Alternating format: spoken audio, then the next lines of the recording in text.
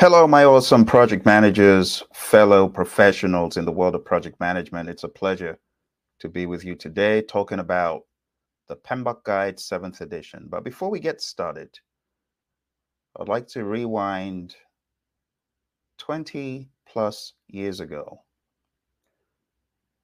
I was in my friend's house in Tempe, Arizona, turned on the TV, and I was about making a flight back to the United Kingdom.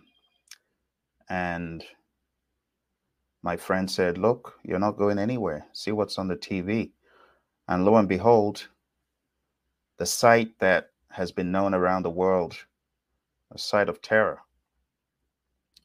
I'd like to take a few seconds, a few moments here to remember those who perished on that day. They may be gone, but they're not forgotten.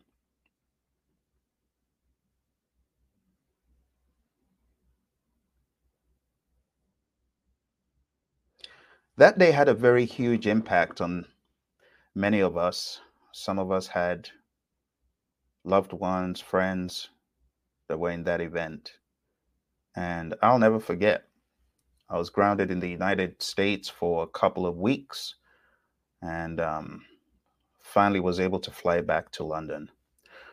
Incidentally, I'm in London now, and that's where I'm bringing this to you from. So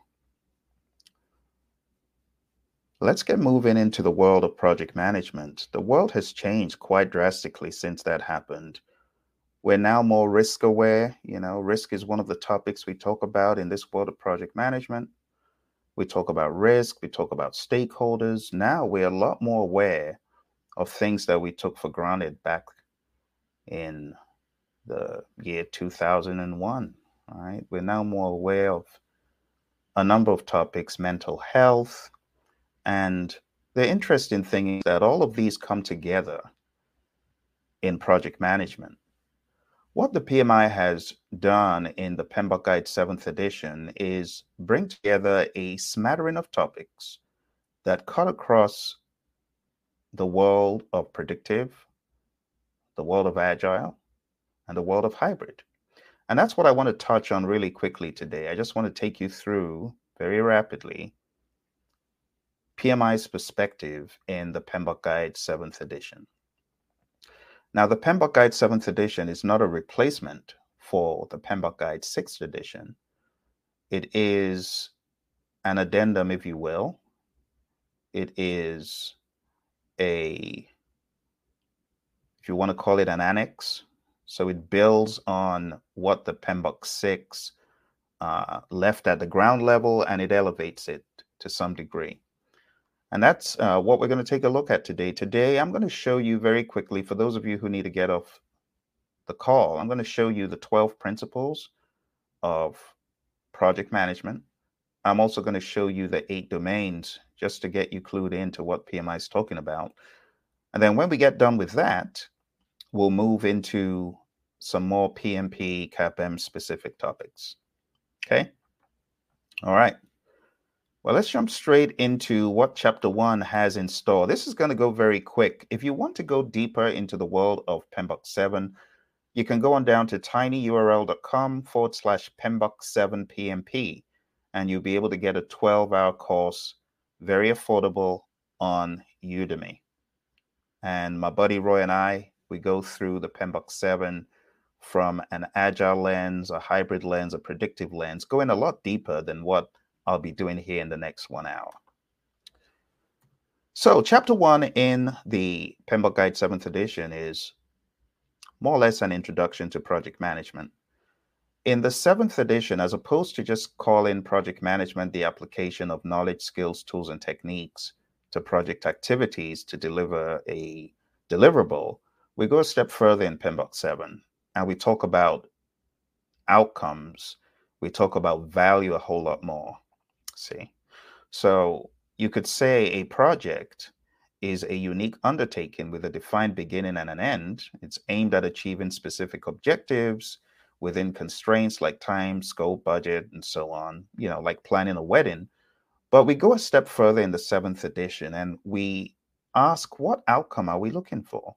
Well, the outcome could be one of great memories, joy, happiness, an experience that is mind blowing, that's unforgettable.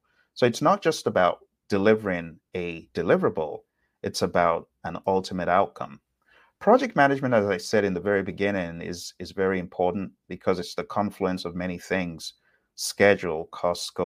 When you need mealtime inspiration, it's worth shopping Kroger, where you'll find over 30,000 mouth-watering choices that excite your inner foodie. And no matter what tasty choice you make, you'll enjoy our everyday low prices, plus extra ways to save, like digital coupons worth over $600 each week. You can also save up to $1 off per gallon at the pump with fuel points. More savings and more inspiring flavors make shopping Kroger worth it every time. Kroger, fresh for everyone. Fuel restrictions apply.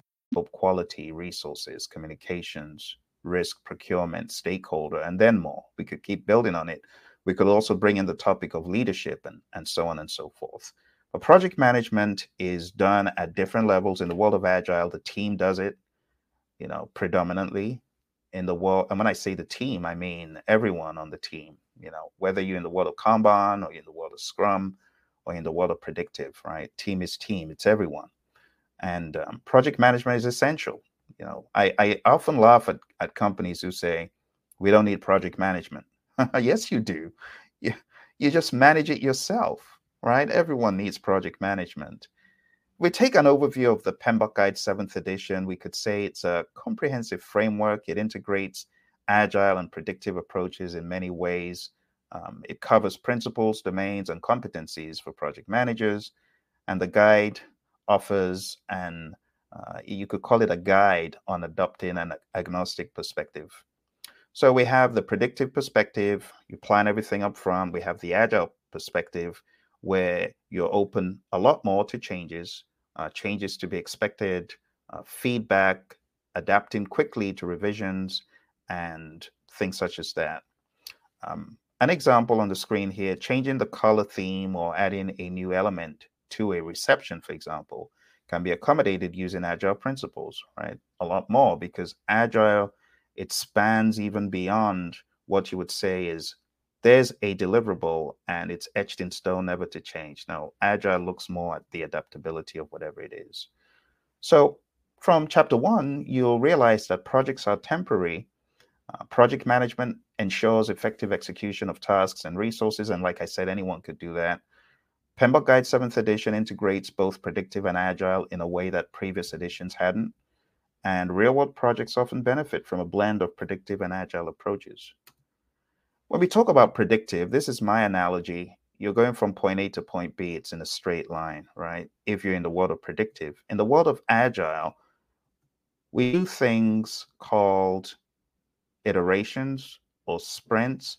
And you could think of these as a series of mini experiments where you're building on the previous output or the previous effort.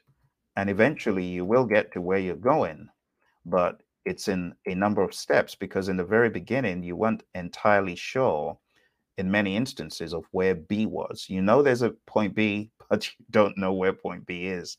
Agile will be a great way of you embarking on such a project.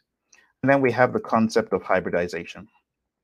And hybridization just means you're taking agile approaches, predictive approaches, you are sandwiching them together, or you're doing them in different parts of the project along the timeline. That's really what that's all about. All right, moving on, in the Agile Practice Guide, which is a different publication from the PMI, but nonetheless a rather important one, because it helps bridge the worlds together and helps you understand the differences between iterative, predictive, incremental, and agile. That's what I'm showing on the screen right now, just to give some context for those who are new to all of this, to show the nuances in the world of the PMI between the agile, the predictive, iterative, and incremental. So let me go over those really quickly. So in the world of predictive, we have a one-time delivery. It's a single delivery. In the world of iterative, we have a single delivery as well. It usually surprises people that iterative is a single delivery, but it is. It's a single delivery at the end of several iterations or several steps. You see, you could have many iterations, you repeat until correct, but you're only going to deliver one time. In the world of incremental, we have frequent smaller deliveries, but the activities are one time per iteration.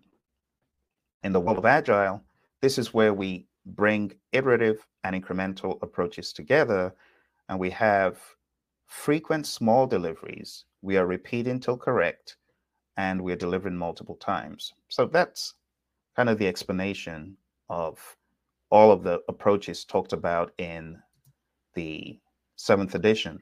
To give a better understanding of project management at a high level, you could say project management, while being the application of knowledge and skills and tools and techniques to project activities, to get a desired outcome, to experience the value, which is the net quantifiable benefits.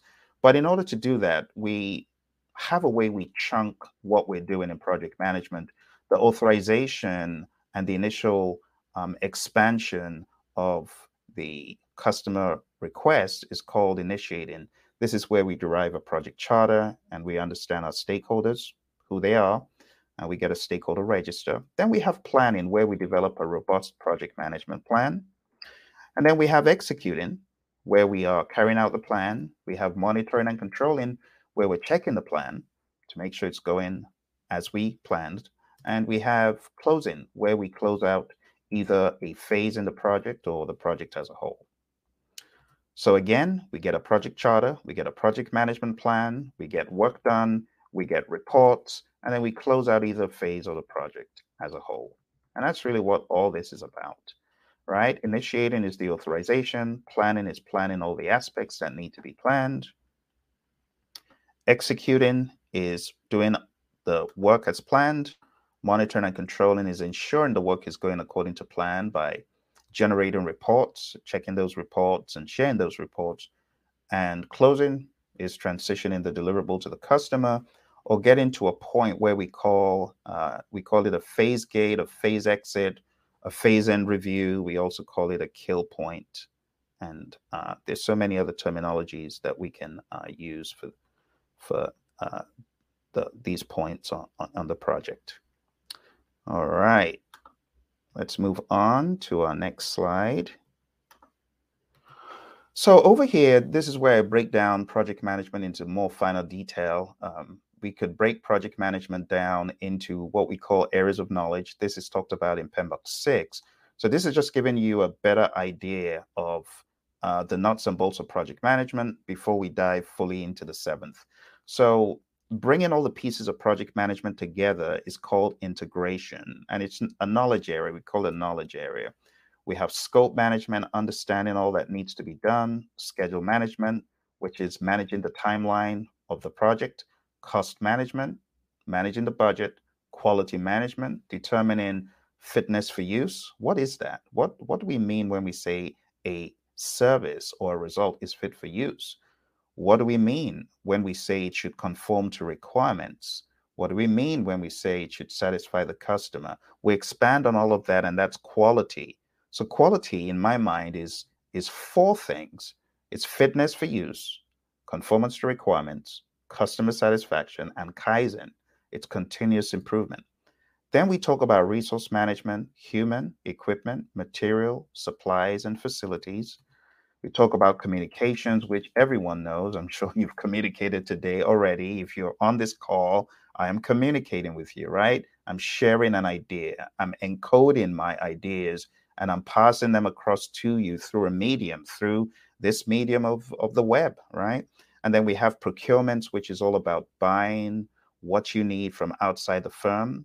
If you decide to procure services or goods to help your project, that's procurement.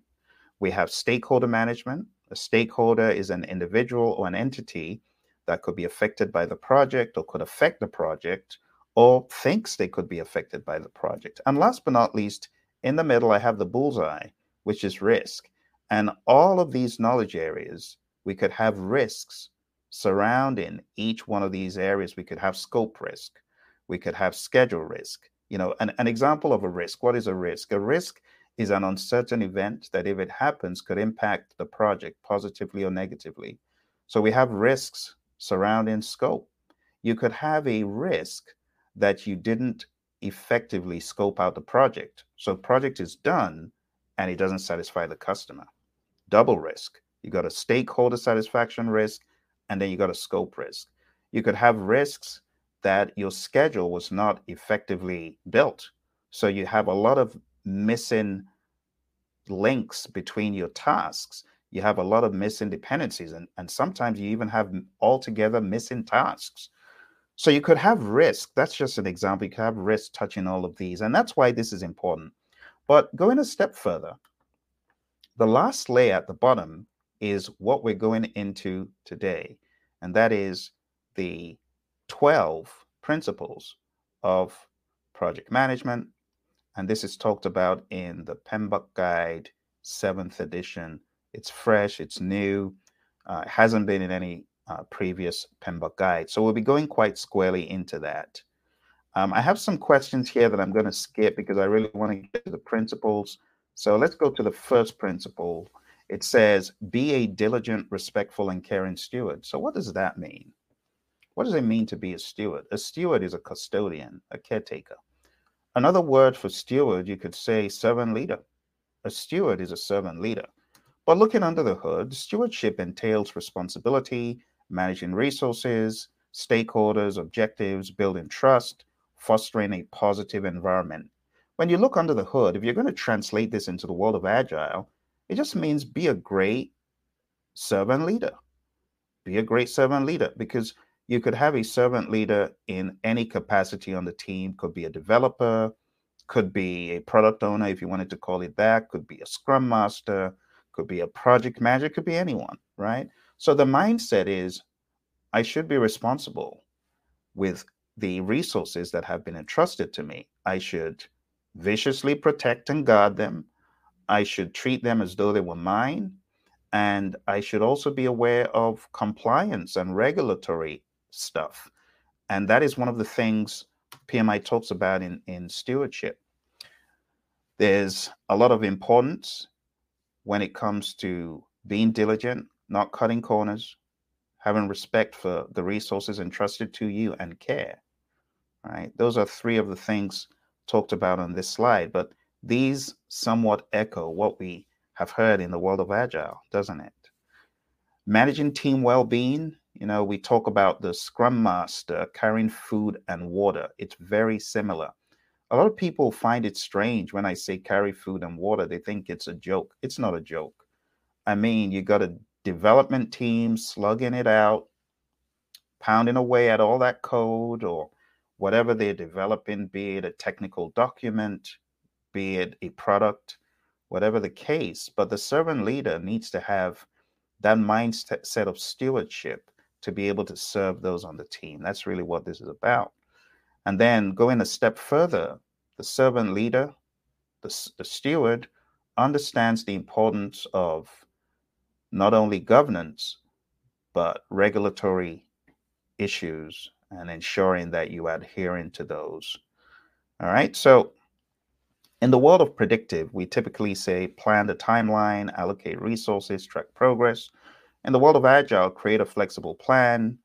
And there are many ways to do that. I don't want to get prescriptive because I know I have the Kanban zealots and I have the Scrum zealots and I have the predictive, I have the predict. So I don't want to prescribe anything in either world, but regardless the world you're in, you got to make sure you tailor the plan to fit what's going on, right? Whether it's daily stand-ups. I know some people hate daily stand-ups. If that is what suits the project, do it and get on with it. It's not about you. See, the servant leader understands it's not about what I want. It's about what the team sees fit. All right. Ensure the team's well-being while achieving the project objectives is one of the things that the servant leader should do. So the main takeaways are stewardship involves responsible management, stakeholder engagement, being diligent, being respectful, being a caring steward, caring for the team, carrying food and water, serving the team. All right, here's the summary. So we have integrity, care, trustworthiness, and commitment. Let's go into the next principle. Next principle just says create a collaborative project team environment. So how do you do that? Think about it.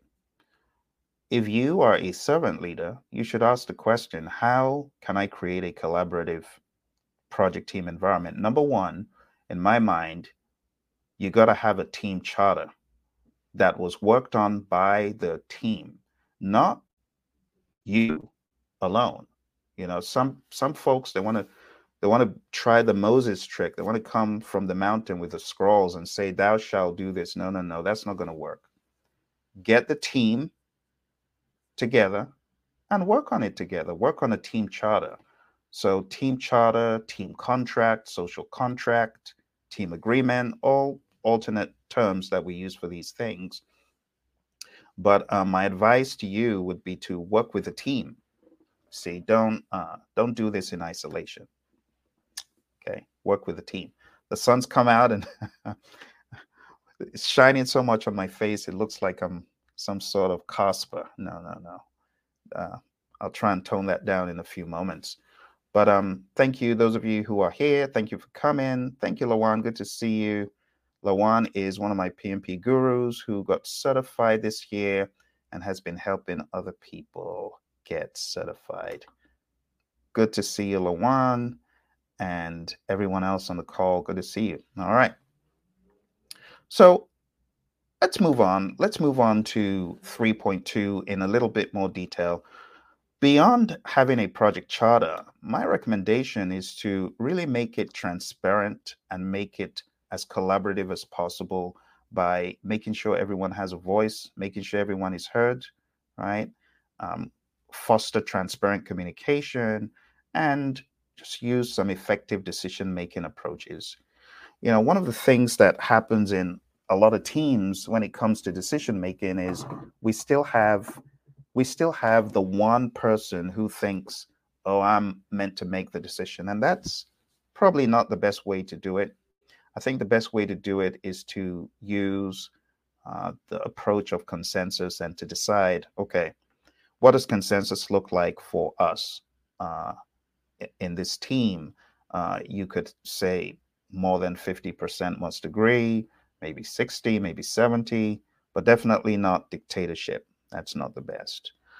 Cross-functional agile teams benefit from collaboration for enhanced product functionality. There are many tools and techniques for effective collaboration. And speaking of effective tools and techniques, the number of people in their organizations, they still don't believe in turning on the camera. I just turned mine on. Just turned mine on. For emphasis, you should, in my mind, if you're meeting, as much as possible. The reason is it just helps to be more transparent and more present. You know, like imagine I'm speaking to you here and I'm staring outside the window. You see there's a whole lot of sun. But I could be staring outside the window and be totally distracted and you wouldn't know if my camera was off. But with my camera on, you can see that I am present and um, I am concentrating on whatever is being done. So I would advocate for teams that are geographically dispersed. You might just want to up the ante and say, okay, we're going pedal to metal. This is going to be one of our team charter aspirations to keep the camera on. It just elevates things. You know, the great Professor Emeritus Albert Moravian is in his work, you know, which, by the way, is not a one size fits all. It's not all communication. But when you're communicating high stakes messages, highly sensitive messages, the communication is just amplified by the body language. The body language trumps everything else. So you have 55, 38, 7, you know. So for collaboration, in my mind, if a team is not in the same place, co-located, my aspiration would be to have some sort of video conferencing going on. All right, let's move on. Leveraging collaboration tools and predictive, use collaboration tools for task allocation and progress monitoring. In the world of Agile, use Kanban boards for transparency and continuous communication. All of the events that we typically carry out in the world of Agile, it just gets us further ahead when it comes to collaboration more swiftly and efficiently in my mind. Like, why would I meet for 2 hours a week when I could just meet 15 minutes a day? And then even limit the risks, minimize the risk of being misaligned. You know what I mean? So these are some of the things we use in predictive and in agile. Main takeaways for 3.2 here: collaboration is essential, and without it, a project could end up going to the dogs, could end up failing. So I highly encourage team collaboration, transparency.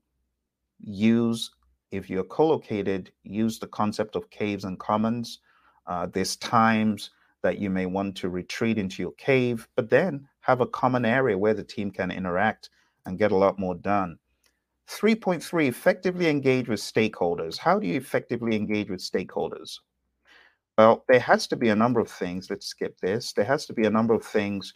There has to be engagement in a medium that the stakeholder prefers. You know, if your stakeholder prefers live engagement, being there, you got to be there.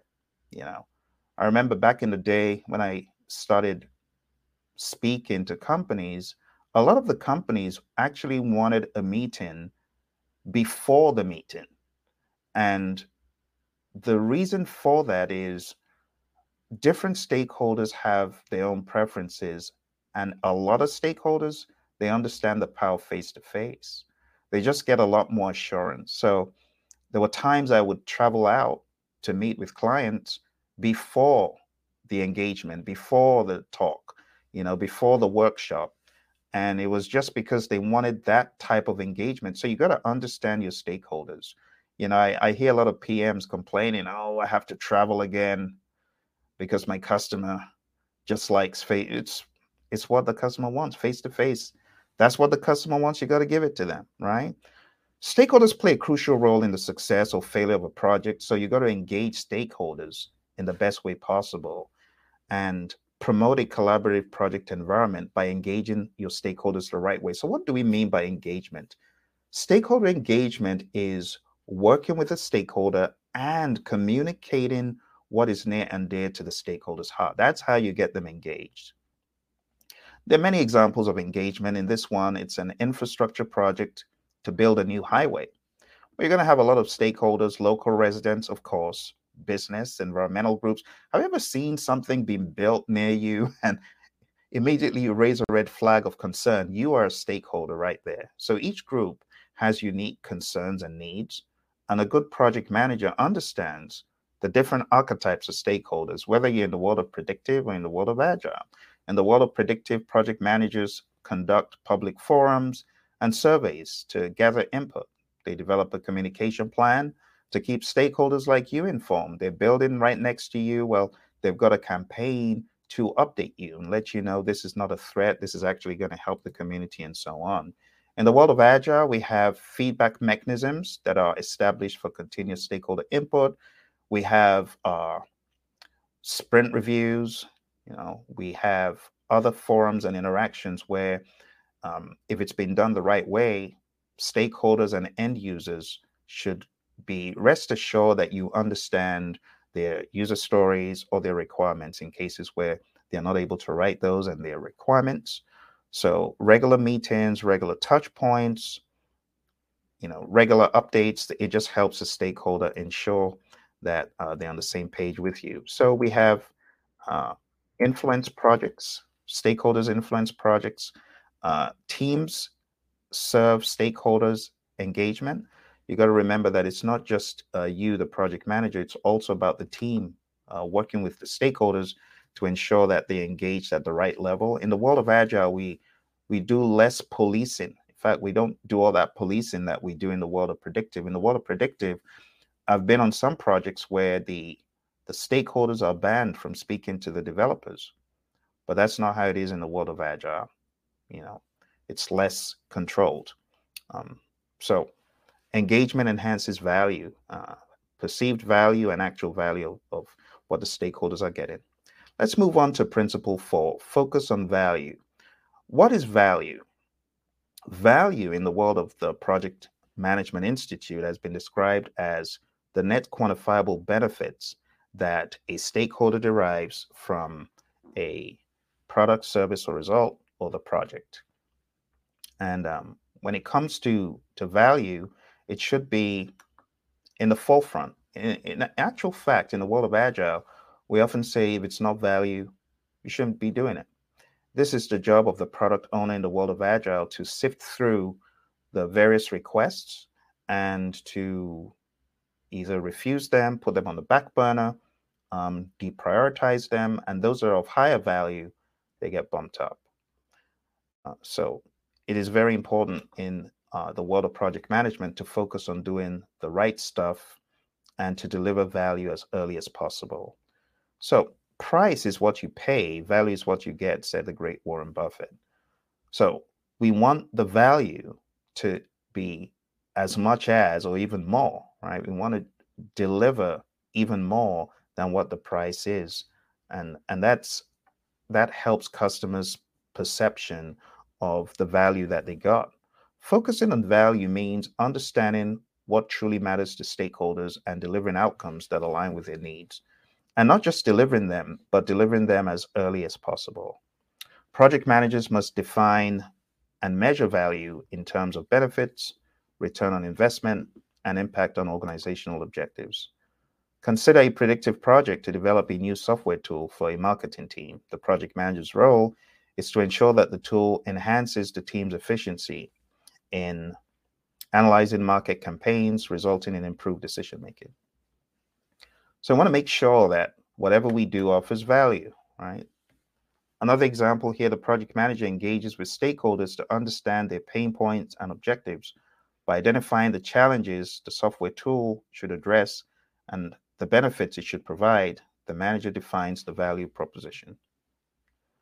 After implementing the software tool, the project manager measures its value by assessing how much time and effort the marketing team saves in campaign analysis. By quantifying the efficiency gains, the manager demonstrates the project's tangible impact.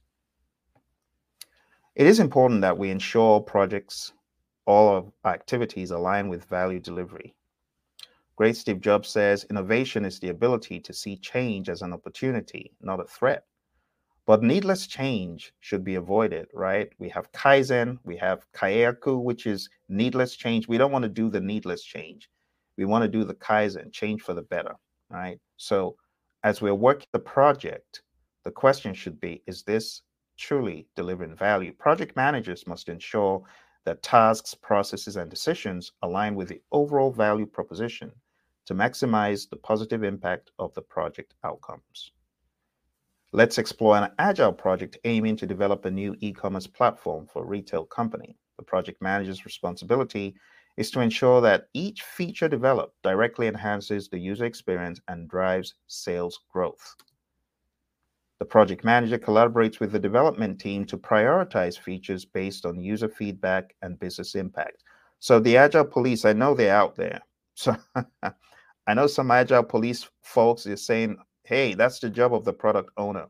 We're just talking in very general terms here. You need to understand that the PMBOK Guide 7th edition is not trying to place things strictly on the product owner or strictly on the Scrum Master. It's very agnostic, and I want you to understand that this is not a Scrum or Kanban class. So this is pretty general.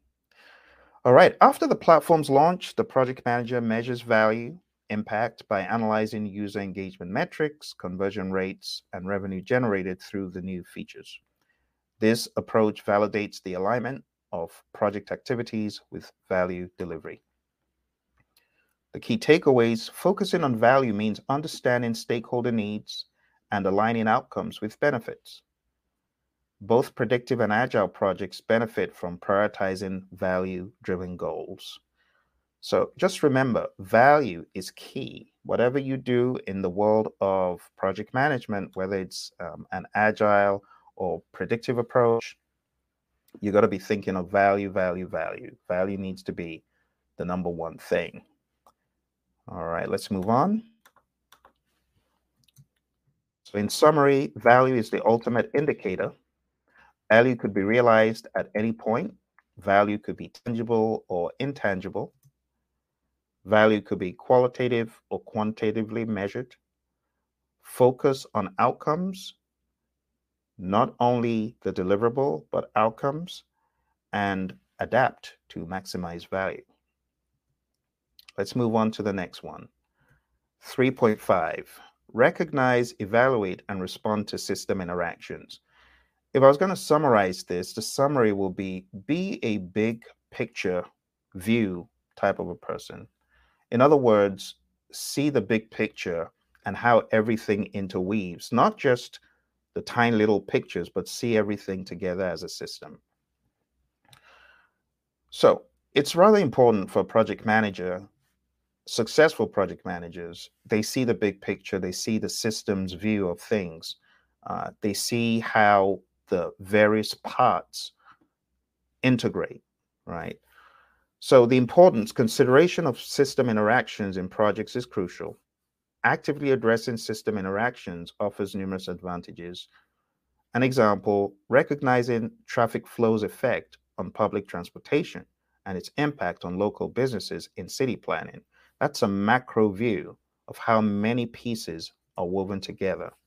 The core concepts are systems thinking, seeing projects as interrelated parts, understanding connections and relationships in a project, understanding feedback loops, changes in one area leading to changes in another. And I have to be honest, because this sounds a little bit, for some of you who have not been there, it may sound abstract or esoteric, but just think about putting together a Lego piece, right? You have the box. The box shows you the system, all the Lego pieces interwoven, whether it's a big old plane or whether it's a tank or a ship. You know what I'm talking about. You've seen some of these really awesome builds. You would have no clue what to build if you didn't see the cover of the box. That's the systems think. So as a project manager, it is your job to apply yourself to see the big picture, right? To see how everything is interwoven. And honestly, if you are not able to see it as a person, as a solo person, that's okay. You're not meant to have all the ideas, right? A lot of instances you have different people on the project that understand their map of the world and they bring their piece of the world to the macro view. And you as a project manager, you should understand that you don't always have the answers. But if collectively as a team, you're able to see how all the pieces fit, then you're in great shape. But definitely as a project manager, as much as possible, try to see the macro elements and see how the micro elements fit to give that. That's really what this is about. All right. Some of the things we talk about here, in addition to feedback loops, are resilience, projects adapting to changes for long-term success. An example could be software model changes, construction sequence, marketing efforts, and coastal building designs. And just understanding how everything in those examples interweave. The various tools and techniques we could mention here. And when I say tools and techniques, I'm not talking about PMBOK 6. I'm just talking in general. System maps, diagrams showcasing system components, root cause analysis, risk management, flow charts for order fulfillment, investigating supply chain delays, and backup suppliers. Think about some hypothetical case studies, right? A manufacturing company revamped the production line, leading to a 20% output increase. In order to pull that off, you got to be able to see all the parts in that system. Or in a software company, ensuring seamless integration between software modules, you've got to see the big picture. So as a project manager, it's one of the things you're expected to do. Even if you need a lot of help from other people to see it, I encourage you. We talk about expert judgment in the world of the Project Management Institute. An expert judgment doesn't come from one person, it could come from a number of people. So I encourage you to think expert judgment as coming from a variety of sources. All right, let's move on. So the summary is, it is important to see things systemically. Don't just be a micro view project manager, be a macro view project managers well, be able to see the entire system and work with the team to envisage what that should look like. There are going to be challenges, right? Obstacles such as resistance to change could prevent a vision from coming together like it should for you to be able to see what the system looks like. Strategies like continuous training and open communication does help when you're trying to see things more systemically. So, a few more tips before we move on. A project is a system. So, you got to see the different parts of the system. Systems thinking is really more like having a holistic view, as I gave the example of the Lego box, and systems constantly change. So, be aware of that. And you, as a project manager and as a team, you should be ready to respond to system interactions, right? There's a tendency to get frustrated in an inexperienced lens of project management. If you're not that experienced, you could get really frustrated when you see things around you changing. But part of this new world of PMI is to enable change, to embrace change, and to effectively manage change. And this is part of it, systems thinking. All right, let's move on to number 6. Demonstrate leadership behaviors. What exactly is leadership? Well, leadership is all about influence. John Maxwell, my mentor, he says a true measure of leadership is influence. It's nothing more, nothing less. It's all about how you can positively, impactfully influence the team. How do you impact the team? Well, you start off with your position, but your position is not enough. You got to grow beyond just saying, I'm the project manager. Okay, well, you may be able to influence me a little bit by saying you're the project manager, but it's not enough. You got to build trust. You got to be likable. No one wants Oscar the Grouch as a project manager. Be likable, then begin to win small wins with a team, right? Then bigger wins. No one gets the maximum amount of influence by doing Mickey Mouse wins. All respect to Mickey, right? Mickey's a rock star, but you know what I mean. I'm talking about the small wins. Small wins are good, but we can't stay in the small wins realm forever. We got to build with a team, right? And then you gain more influence by affecting individuals, people, by giving value back to people, by being there, being a team player. You affect your peers by being a team player. You affect management in different ways by lightening the leader's load, by letting the leader know what they may have been blindsided by. These are ways that you can increase in leadership. So effective project management combines leadership and management. There's a difference. Leadership is all about relational. Management is all about keeping the status quo, keeping the systems and the structure. And there's a place for that. I want to make it clear that leadership and management are not at war with each other. There's this misnomer that they are. They're not at war with each other. Leadership is all about inspiring and guiding the team towards a shared vision. Management is all about planning, organizing, and controlling project activities. And it's okay. There's a place for that. Okay. They're not at war with each other. Demonstrating both qualities is important.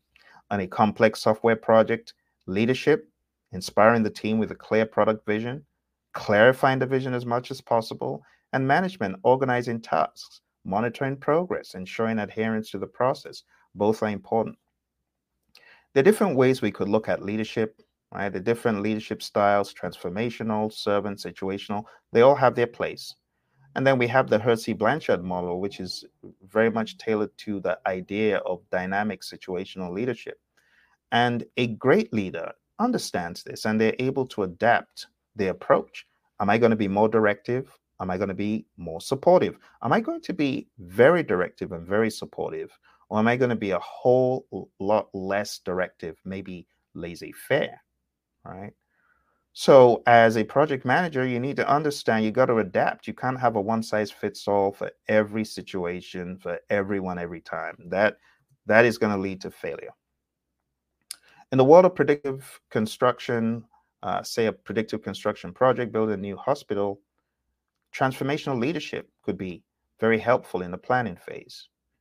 Emphasizing the project's importance in the community healthcare could be very important at this stage. Take, for example, an agile project, situational leadership during phases of uncertainty. You got to be flexible. You got to be able to adapt depending on what is going on. So having a flexible leadership style in the world of agile, you definitely need that. And then an approach of encouraging collaboration and innovation.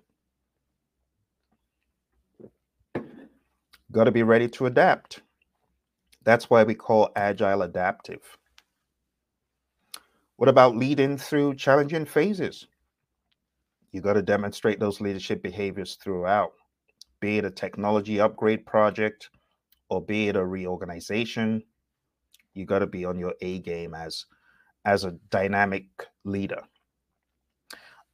Another example will be setting clear objectives during planning, guiding the team in creating a comprehensive plan, fostering a collaborative environment. See the word guided, all right? Guidance, influence, and things such as that. In the world of agile, we want these behaviors definitely for the team to be able to facilitate its own meetings. We want to empower the team, remove obstacles, ensure that communication is transparent, and adapting to changes. These are ways that we show leadership. You know, I've heard from some Scrum Masters, they feel a little bit threatened when the team becomes more independent, but I'm like, that's actually good. You should engage and enable the team to be able to facilitate its own meetings, to be able to move cards across the board or whatever it is. So it's all leadership. So the summary is effective project management combines leadership and management. Project management, I know it sounds oxymoronic because we say project management, but it's honestly it's more leadership than anything else. You could have all the tools in the world and fail as a project manager if you are not a great leader, if you're not great at bringing people together, collaborating, being a servant leader, being a situational leader, being empathetic, being a good communicator, being able to cast the vision and recast the vision. If you're not able to do all these things, you're not going to be that effective as a project manager, right? Another thing project managers could do in areas they know they're lacking is just engage the team more. Have someone on the team who has that strong point come alongside you and help you. So it's not about being a rock star.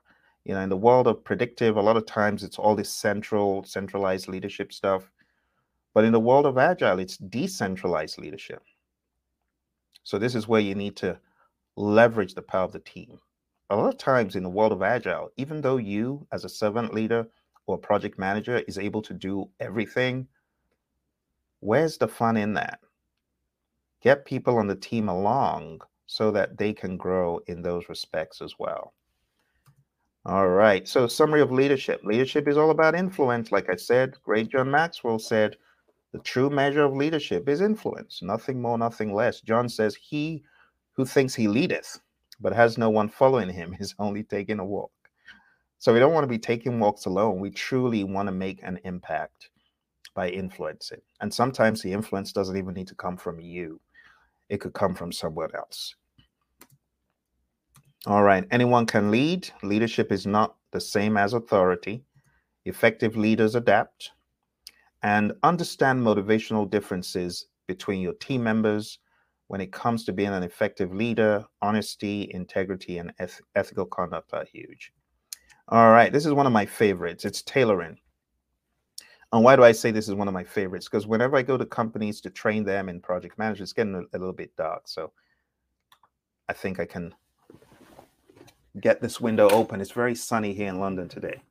So when we talk about PMBOK Guide 6th edition or 7th edition, there's this misnomer that we have to use everything in the toolbox. And that's actually not right. You don't have to use everything in the toolbox. There's something called tailoring in the world of PMI. And tailoring just means you are adjusting the tools, the techniques, the methods, whatever you use as inputs and so on to your project. That's all it means. So the good news is there's a lot of tools. The even better news is you don't have to use all of them. You tailor them based on what you're working on. So tailoring based on context is all about customizing your project approach like tailoring a suit.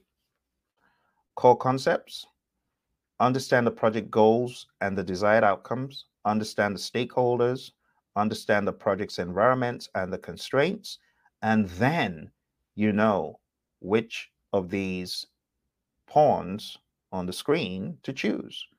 Am I going to choose this one or this or this? It really depends on what you're working on, right?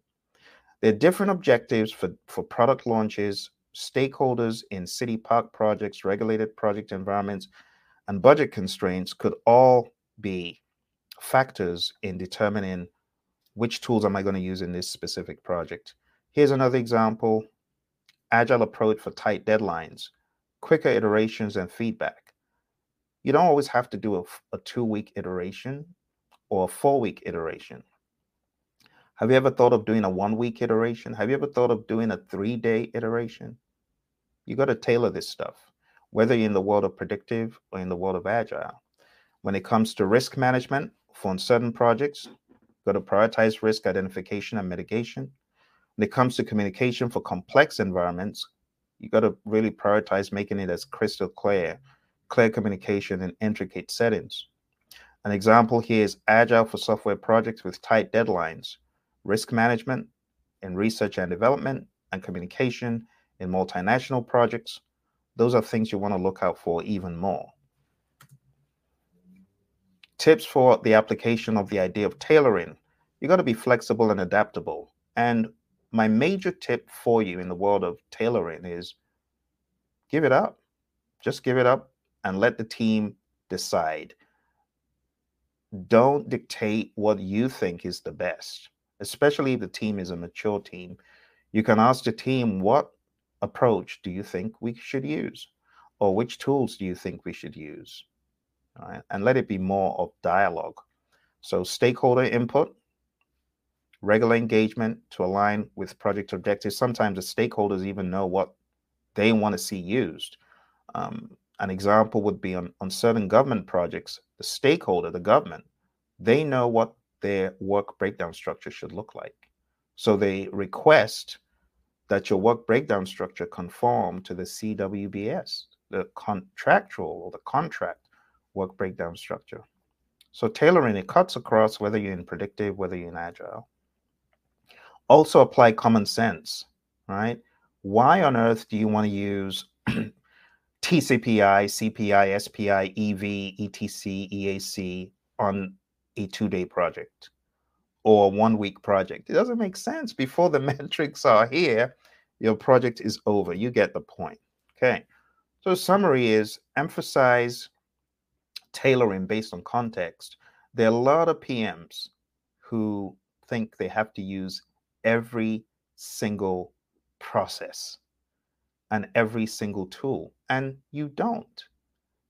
This is why the PMI's PMBOK 6 was demonized, because a lot of folks thought this is unrealistic. This is a fairy tale. How do you apply all these 49 processes to every single project? And unfortunately, those folks, they missed the memo. they missed this principle that said tailor. All right, you get the idea. Let's move on. So each project is unique. Success is based on adapting. You got to use the most appropriate method and understand that tailoring is iterative and continuous. Moving on to 3.8, build quality into processes and deliverables. So what are we talking about here? What is quality? I've already given you the 411 on quality. Quality is all about fitness for use, conformance to requirements, and customer satisfaction. If you're really doing a good job in quality, you should have checked the boxes and then gone a step further to say Kaizen, continuous improvement, right? So don't just stop at fitness for use, conformance to requirements, and customer satisfaction. Go a step further and, make it even more profound by throwing in the Kaizen clause. All right, so you got to build quality in. So building quality in is important because if there's no quality, you're likely to not have stakeholder satisfaction. You ever been to your favorite restaurant and they served you and you looked at the food and you're like, my goodness, this is garbage. I've never I've never seen something so horrendous. This isn't quality. Again, fitness for use, conformance to requirements. If those two are missing, it's likely that customer satisfaction is going to be missing. And it's likely that that establishment is not practicing Kaizen. So all those are important. The benefits, integrating quality throughout the project when you are building the right stuff, that's step one. When you are checking to make sure you're building the right stuff the right way. And step three is making sure that what was finally built does indeed conform to what the definition of quality is. Example, quality in car manufacturing ensures customer satisfaction and reduces post-sale issues. But I put it to you that quality started right there on the shop floor. With the very first widget, the very first bolt, the very first tire, quality should have started there. Core concepts. When you're fulfilling customer or user requirements, got to think quality right from the get-go. Building the right stuff is quality, right? We got to work on systemic actions to achieve a desired outcome, a desired result. The deliverables in this context are going to be the outputs produced by the project. Examples could be smartphones, software development steps, and tangible project outputs. I once went to a store to fix my phone. This phone. This is a true story. I hope my friends from Apple are going to watch this because I want to have a go at the people at Apple. I love Apple. my my iPhone. I went to the Apple store somewhere in Arizona a few weeks before flying down to London. And I wanted a simple service. I knew that my battery was messed up and I just wanted the battery to be replaced. But they unceremoniously dismissed my request and said, nah, that phone won't work. You gotta. And I was a little bit offended because I expected a better level of quality. I expected some focus on my unique circumstance and to actually attempt, giving me some advice, but they dismissed it. So at the end of the day, when I came to London, I went to a store just around the corner.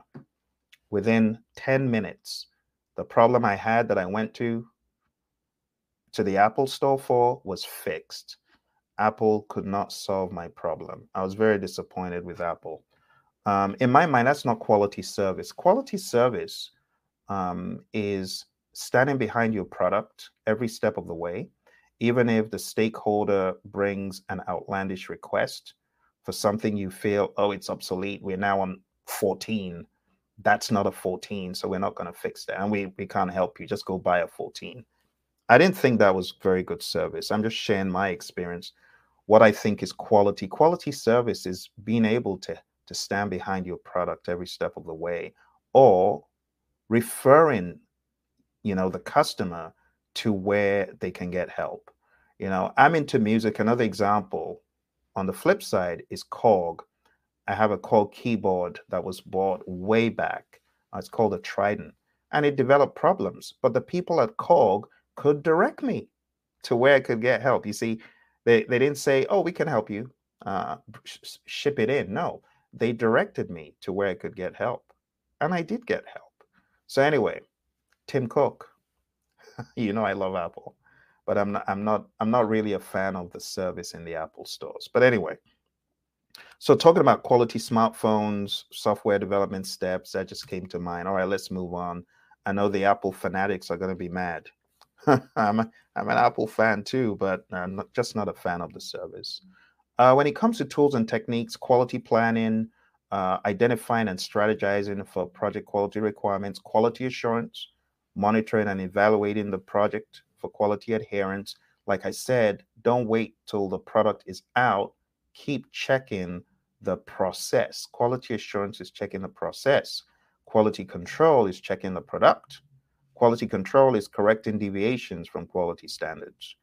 Examples: construction project standards, software product reviews, and product retesting after bug fixes. All of these are examples of quality.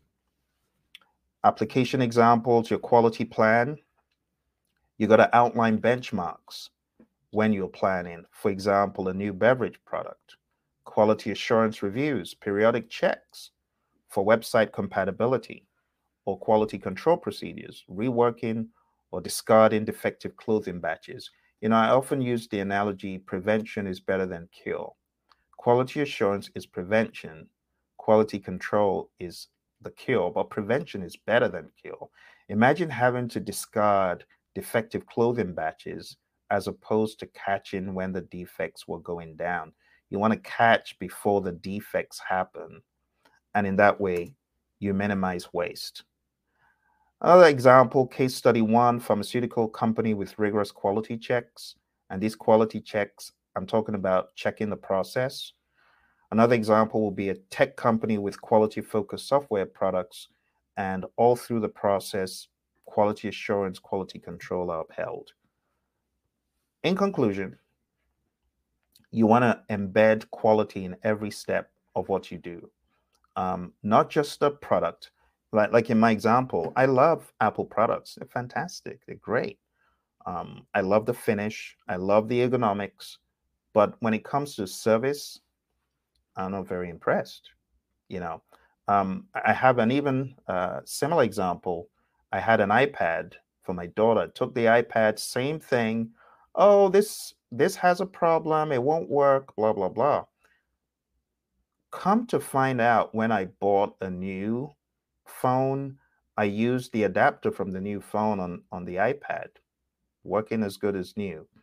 The service was not what I expected. So quality is fitness for use, conformance to requirements, customer satisfaction, and Kaizen, continuous improvement. And trust me, if your customer is not satisfied, quality has not been achieved.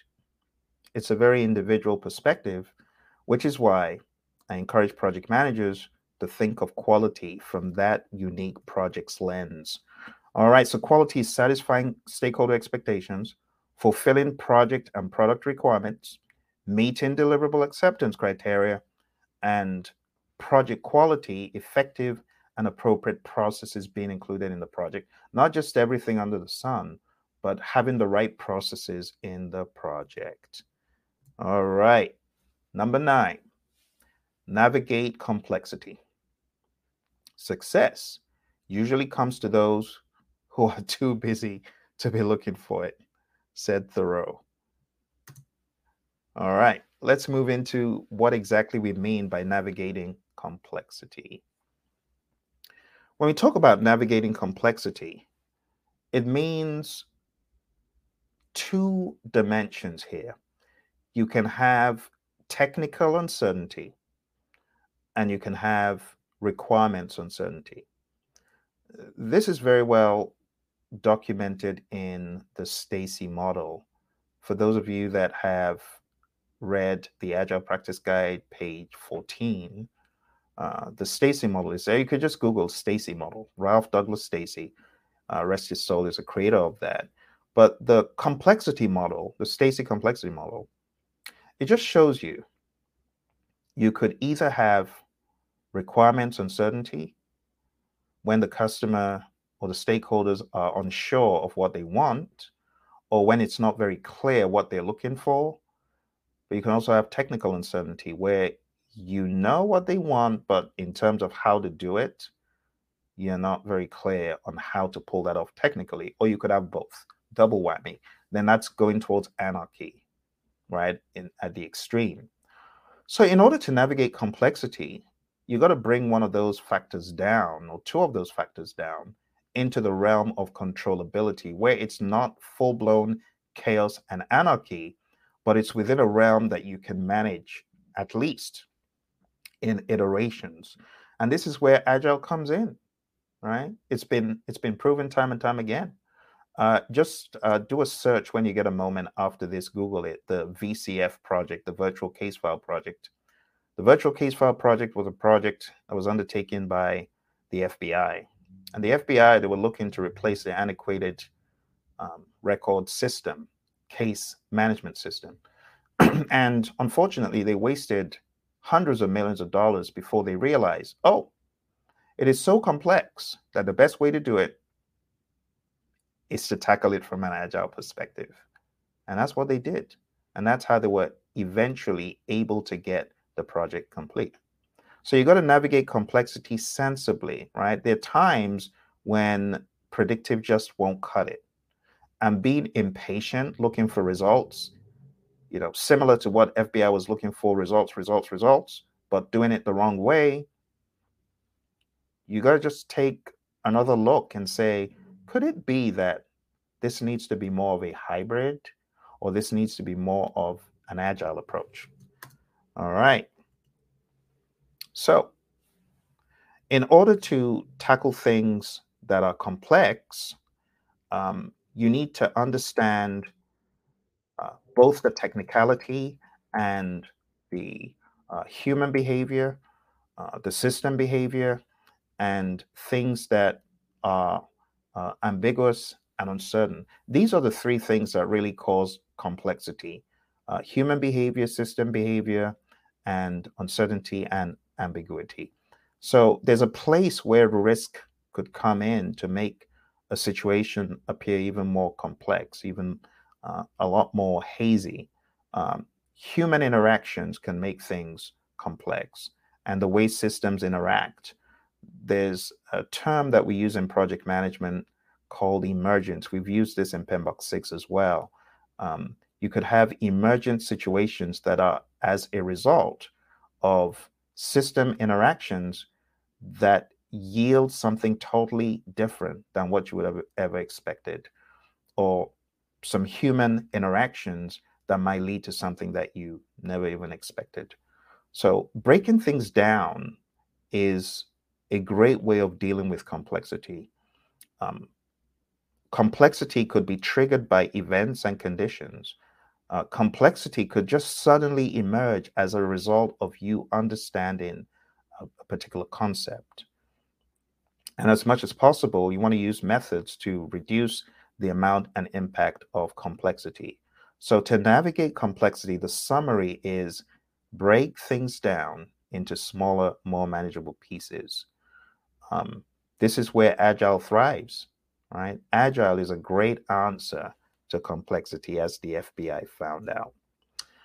All right, let's move a little bit quicker here. We're going into risk management, and we're talking about optimizing risk responses. So the summary of optimizing risk responses is choose the best response that gives you the biggest bang for your buck. If you're working on a project and you encounter risk of a huge nature, you gotta respond with a risk response that is on par with the enormity and the significance of that risk. That's all this is saying. So optimize the responses. I'm going to go very quickly through this straight to my summary, okay, in the interest of time. I've taken over an hour so far. All right, so in order to optimize risk responses, you got to understand what a risk is. My buddy, the risk doctor, he says it's uncertainty that matters. That is what risk is. Not just any old uncertainty, but uncertainty that can impact your project positively or negatively. We need to be aware of individual risks as well as overall risks. Risks should be addressed continuously throughout the project, not just a one-time thing. We have the concept of risk attitude. What is your attitude as a stakeholder towards risk? Are you risk seeking or are you risk averse? We also talk about risk appetite. How much risk are you willing to take on to pursue an opportunity? Think about it like this. The level of hunger of an individual cannot be measured, obviously, by an instrument, but the extreme or the extent to which an individual will go to pursue a meal, it will tell you how hungry they are. So we often say that risk appetite can be measured by how much risk a stakeholder is willing to take on in pursuit of an opportunity. That's it. All right. So you need to respond appropriately, effectively, and realistically to risk. You got to make sure that your risk response is agreed upon. And you also need to be aware of risk owners. You have risk owners, people whose objectives are going to be impacted by the risk. Usually, we say they own the risk. Whatever the response is going to be for those risks is carried out usually by who we call a risk response owner or a risk action owner, if you will. So the risk action owner and the risk owner should work together to ensure that that is taken care of. And to be quite honest, on some projects, it's the project manager for the risk owner and the risk action owner. But on some projects, you may have a more robust team where different individuals can do that. All right. Let's move to number 11. Embrace adaptability and resiliency. Again, I'm going to go straight to my wrap up. For those of you that just come in, we're taking a look at PMBOK 7. For those of you watching after the fact, if you wanted to go a little bit deeper into this stuff, you can find my PMBOK 7 training program. It's 12 hours. You can find that on Udemy with my buddy Roy. All right, number 11. Embrace adaptability and resiliency. Adaptability is all about you being adaptable to respond to change. And we have so many examples of companies that were not adaptable and companies that were adaptable. Case in point, Blockbuster. Blockbuster is an example of a company that was not adaptable, and therefore they were not resilient either. They did not stand the test of time. When technology changes, when there's that baton change, you can tell those who were adaptable and those who were not. Another case in point would be Kodak. Kodak, instant images, where are they today? No, the big kahuna are the iPhones, the Apples of this world, the Samsungs and the Android manufacturers of the world, but Kodak is nowhere to be found. I could give you example after example. Toys R Us is another example. When the world of commerce changed to be heavily online, Toys R Us, they faded out. And you have the likes of Amazon who were there. And we could go on and on and on. So, two things. One, adaptable, right? The ability to respond to changing market conditions, changing technologies. Let me have a go at the resistance, the AI resistance. A lot of AI resistant people out there saying, oh, AI is going to take my job, so I hate it and I'm not going to learn it. AI is against the human race. I feel sorry for you because you just need to be educated on what AI is all about. AI is just another tool. In my mind, it's like drawn carriages by horse versus a car, right? How has the car taken away the job of the horse? Or how has electricity taken away, the jobs of the candlestick makers? I mean, come on now. Get with the program. It's technology. So being adaptable and resilient means you're adaptable to respond to change. You have the ability to absorb the impact of changes or to recover from whatever it is and to focus on outcomes, as opposed to being focused on process. Some people are just so heavily focused on process and they're so focused on what they want to keep rooted in the ground for no reason. No, that's not being adaptable and you will not be resilient that way. So be adaptable, and that helps resiliency. Part of being resilient, part of your game plan to be resilient should be to be agile. Mike Tyson said it well. He said, everyone has a plan until they're punched in the mouth. So what happens? You're on the canvas. Where's your little plan? You got to be adaptable. You got to be ready to change your plan. That's all I'm saying. Okay, I'm obviously passionate about that one, as you can tell. Let's go to the final one. Final one in the principles. Enable change to achieve the intended business value or the intended future state. Because when you think about the future state, it really boils down to the value that you're seeking. So you got to understand the link between outcomes and value. Like George Bernard Shaw says, progress is impossible without change. And those who cannot change their minds cannot change anything. Like I said before this section on AI, you got to welcome that change. So enabling change means ensuring that projects deliver outcomes aligned with business goals. You got to enable change to get to that future state that you're looking for.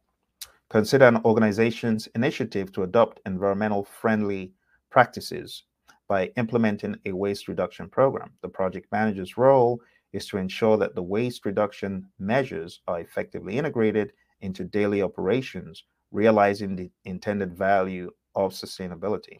But you see, if people don't comply, that future state isn't going to be achieved. If people don't value that change and you're not able to effectively sell it and effectively lead as a servant, people aren't coming for the ride, you're not going to achieve that.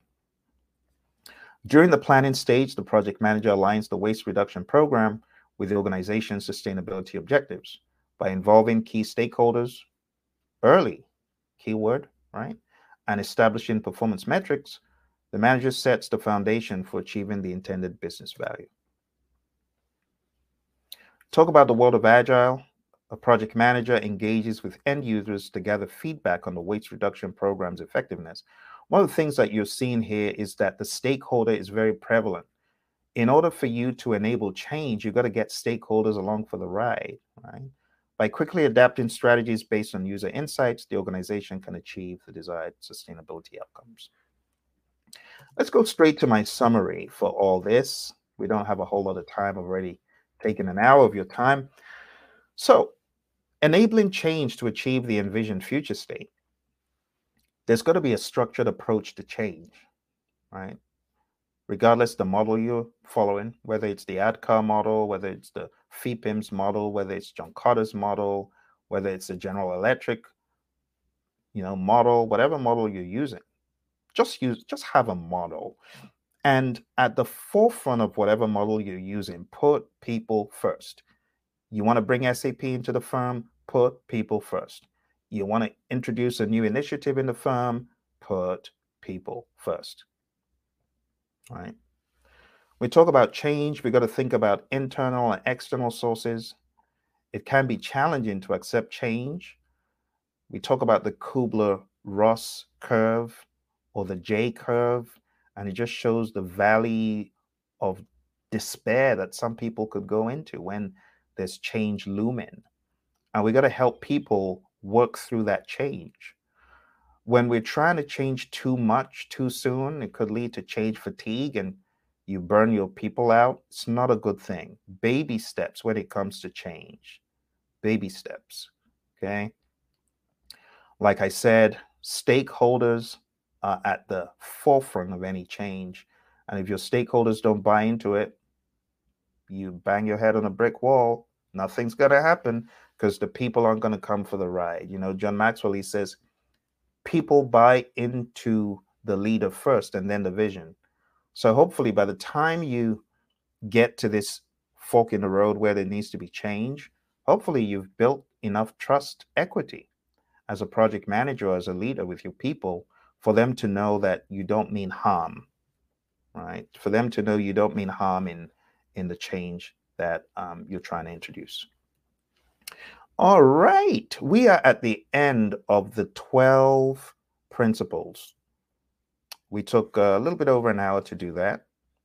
At this point, I'd like to shift gears here and I'd like to go very quickly into a different topic, and that is the performance domains. We are literally going to whiz through this.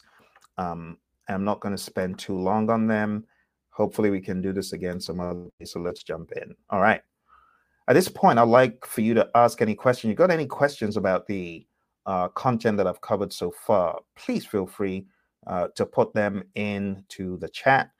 Again, I want to say thanks for all those joining. Thanks to LinkedIn user I hope you're well, and everyone else who joined and who I know that this is peak time, for those of you on the East Coast and those of you on PST, you're just getting to work.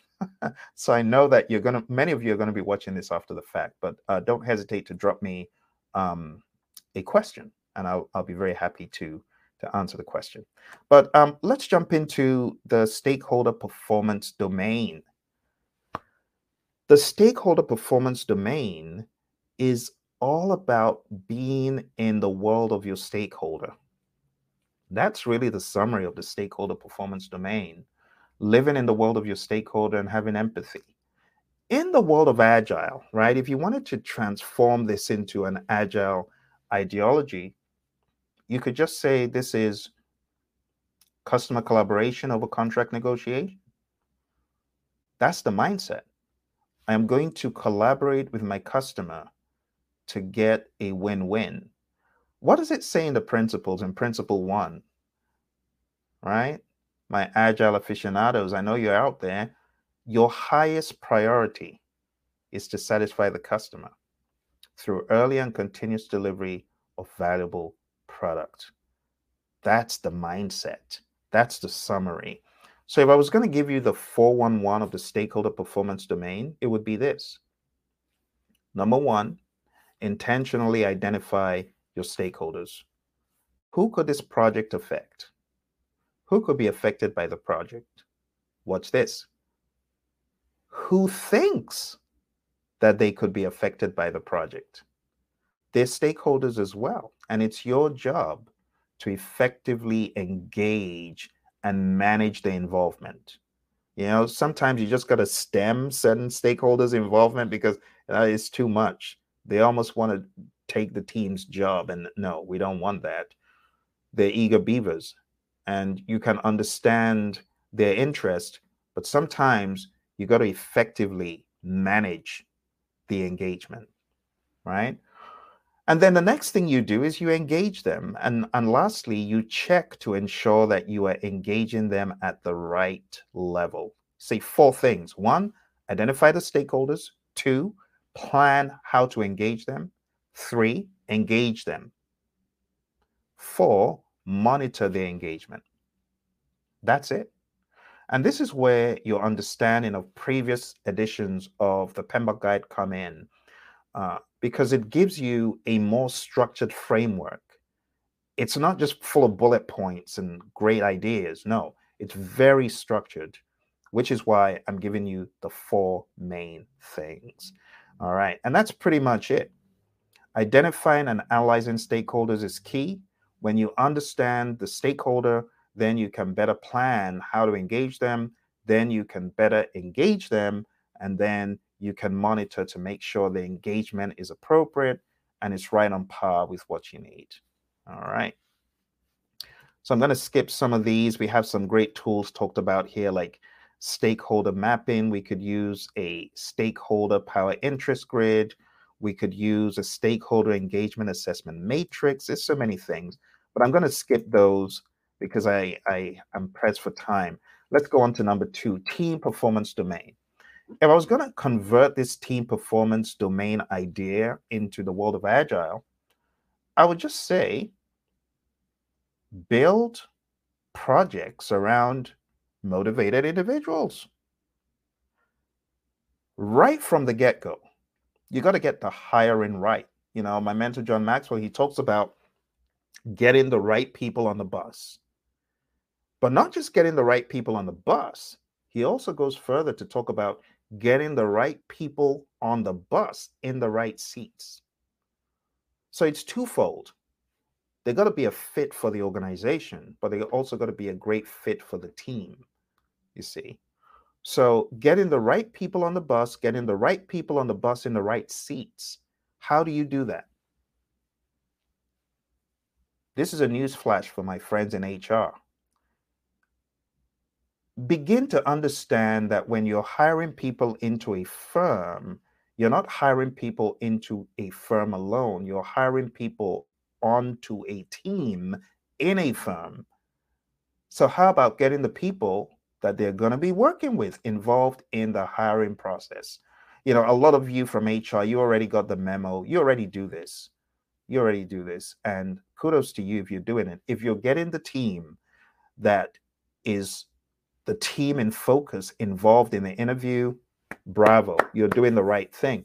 But if you're not getting the right team in front of the interviewee, then there's going to be a rude shock when you realize it's not a good fit, right? So, in the team performance domain, the encouragement is simple: hire the right people, develop them, mentor them, coach them, train them, build an atmosphere of collaboration.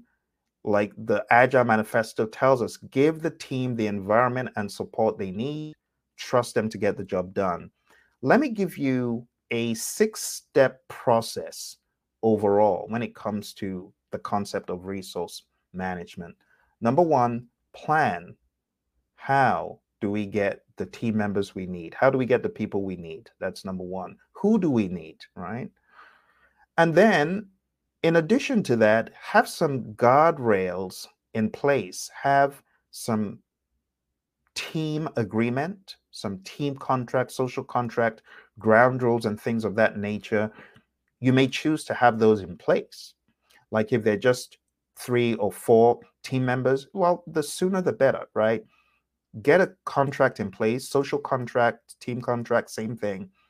And you can just Google this. If you haven't seen what a team agreement looks like, Google it, you'll find examples. But that can be the beginning because a team agreement is not etched in stone, it evolves. So every so often, have the team come around and decide, is this still good? Do we need to add some other things? Maybe definition of ready is obsolete, definition of done might be obsolete in that particular charter, and you might need to renew them and things like that. How to resolve conflict, communication in a team, um, the Elmo concept, right? Enough, let's move on. How do you move on in a meeting when someone is in broken record mode? And things such as that. Um, Friendly fines, friendly penalties. I was training the people at Yale one day and someone came in late and someone shouted from the back, hey, that's $5. They had a friendly fine approach. And all of these are just great things to put into your team charter or your team contract. And the team understands, okay, I shouldn't come late for meetings. If I do, I'm going to be fined, and things like that. Right. So, one, plan how and who you need. Two, do an estimate, a very good estimate of resources that you need.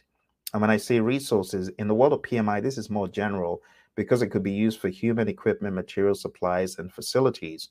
But you got to plan and then you got to estimate, right? Step two is to estimate the activity resources. Then step three is you got to acquire the team, right? Acquire the resources, but acquire the humans, because now we're talking about team. So acquire the team. Then step four would be to develop the team, right? Coaching, mentoring, team building, synergizing, offsites, whatever you need to do to get your team to its optimum state. That needs to be your focus as a servant leader, as a project manager, whatever your role is. You want to enable that synergy, and a lot of times it comes alive from the development. Then number five is to manage. It's called manage the team, but it's really code for leadership. So leadership, give the team feedback, help them to understand what to improve on, uh, give them the right accolades and reward and recognition as a team. Um, Small wins, big wins alike. And the last thing we talk about in this realm of resources is really more keeping an eye to make sure that resources are indeed utilized as planned. And we could look at that from a more physical resource lens, but in reality, we also ensure that the people on the team are being utilized to the greatest capacity. It's just business. It's just business. This is not anti-agile. It's not pro-predictive. It just is what it is, right? If you hire Phill for 40 man hours every week, you expect to get 40 man hours worth out of Phill or close, right? Um, Maybe you could cut some slack and say at least 35, or really depends. But if you count going for meetings and you count, work-life balance, then yeah, not gonna micromanage for every single minute in the 40 hours. That's not how to do it. But within reason, you would expect to get a good return. All right. So that's pretty much it as far as the team performance domain is concerned. We talk about building and leading high performance teams. We talk about combining diverse skill sets, understanding diversity and inclusion, understanding how to effectively resolve conflict, facilitating dialogue. All of these are great things when it comes to team leadership. All right, let's move on to the next one. The development performance domain. The summary in the development performance domain is don't be predictive or agile ignorant. It amazes me when I hear people say the only way to do a project is predictive. Seriously, in 2023, what planet are you from? Or someone says the only way is agile. If you're not using Scrum, you're a charlatan. Seriously? It's shameful that people still think that way, that the only way to do a project is agile. The only way to run a project is Scrum. The Scrum zealots, Kanban zealots, let me have a go at you. You need to change your thinking. Kanban is not the only way. It's a great way. Trust me, I love Kanban, right? I have a Kanban tool on my phone. I love Kanban. I have physical boards that I use for Kanban. I've written 12 books using Kanban. I love it. And a comic book, if I may add, right? And I love Scrum, which is why I've dedicated a lot of my time in the certifications I've chased in following and getting into that mindset, to be more effective on my projects. But I can tell you that is not the only way. Scrum is not the only way. Kanban is not the only way. PMBOK, 7, 6, whatever. Those of you you got your PMBOK 1, more power to you. My friends from 1996, more power to you. Look, it's not about the tools. Let's learn from the Agile Manifesto, individuals and interactions over processes and tools. You see, this is why in PMI's research, PMI found out that organizations that are predictive in their delivery, but agile in their thinking, they outperform the organizations that are strictly predictive in their delivery and strictly predictive in their thinking. Wow. You mean just having an agile way of thinking, even though I'm delivering predictively, can change the value and the outcome? Absolutely. So it's about the individuals and the interactions over the processes and tools. Seriously. Which is why when I see the horrendous images of scaling, or what is supposed to be scaling, I just say no. I'm sorry. That's safe stuff. That's not agile. You might as well just call it something else. But that ain't the agile I know. The agile I know is adaptable. It's flexible. It's malleable. It's moldable. And I know that the safe zealots are out there, and it's just the truth. How do you read the Agile Manifesto and reconcile the 4 values with that stuff? How do you? How? Let's be honest. Call a spade a spade. Call it something else. Call it high, but don't call it agile. So you got to be really honest as a professional. When you take a look at what you're using, you could use a predictive approach. You could use an agile approach. You could use a hybrid approach. But don't try to hoodwink people calling what is not agile. And that's what I'm against. I know a lot of people have found success using a smattering of tools, and it's okay, but let's not mislead people by saying this is agile and it's not. So when it comes to the development performance domain, what PMI is saying here is you got to choose what makes sense for your unique circumstance, your unique project, because it's not always predictive. All right, I'm going to get off my soapbox. So I'll be here till tomorrow. Let's just move on. Let's go on to the next one, planning performance domain. The planning performance domain just sensitizes you to plan what is needed. Plan what is needed. Plan using a mindset of the variables of integration, scope, schedule, cost, quality, resources, communication, risk, procurement, and stakeholder. There are 10 of them, right? So when you plan, put on the thinking hat of scope, schedule. There's going to be interchange. You're going to have cycles of repetition. Scope, schedule, cost, quality, resources. You're going to have cycles. You know, the misnomer that I'm done with scope, then I move into schedule, then I move into cost. It's wrong. No, that's not how it works. You got scope, then you could think a little bit of schedule when you're sufficiently done, but you're not really done with scope if you've not thought about schedule. And you're not really done with scope or schedule if you haven't thought about cost. And you're not really done with cost if you have not thought about scope, schedule, cost, quality, resources, and risk, not to mention procurement and many other variables. So, what I'm saying here is that when you're planning, try to be methodical in your planning, right? Make sure that you've hit all the necessary check boxes, but not just hit them. Make sure you've had some iteration go on where you return back to scope, or you return back, like you're done with risk, return to scope. And then you realize, oh, I'm not even done with scope.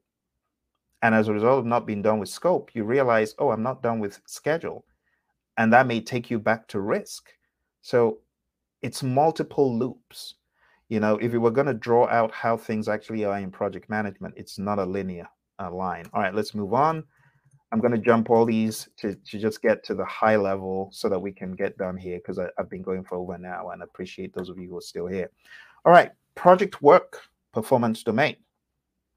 When you think about project work, it encapsulates scope, the work you're doing, and encapsulates quality, right? The quality of whatever you deliver.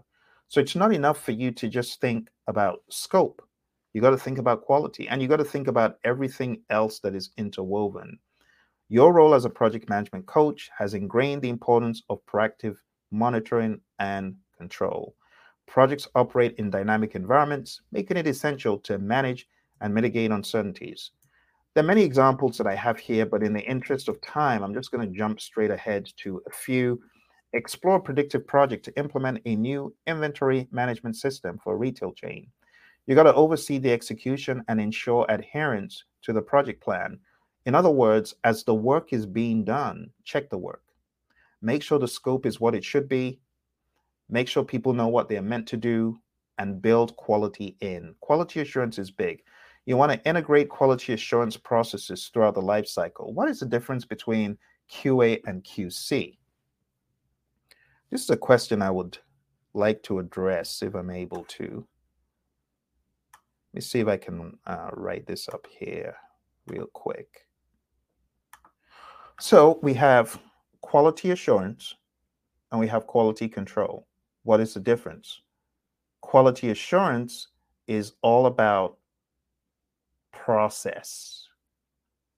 Quality control is all about product. Checking the process is QA. Checking the product is QC. And both are important, right? So you got to plan what quality is, then you got to check the process, then you got to check the product. Okay. My friends on YouTube, at this time, I want to ask you, if you got any questions, put them in the comment box if you're able, or in the chat box. My friends on LinkedIn, if you got any questions, put them in, because we're going to be rounding up pretty quick after this. But I'm talking about project work. This is it, right? Integrate quality assurance processes throughout the life cycle and conduct regular reviews and audits. All right, let's move on. The delivery performance domain. Quality is not an act, it's a habit.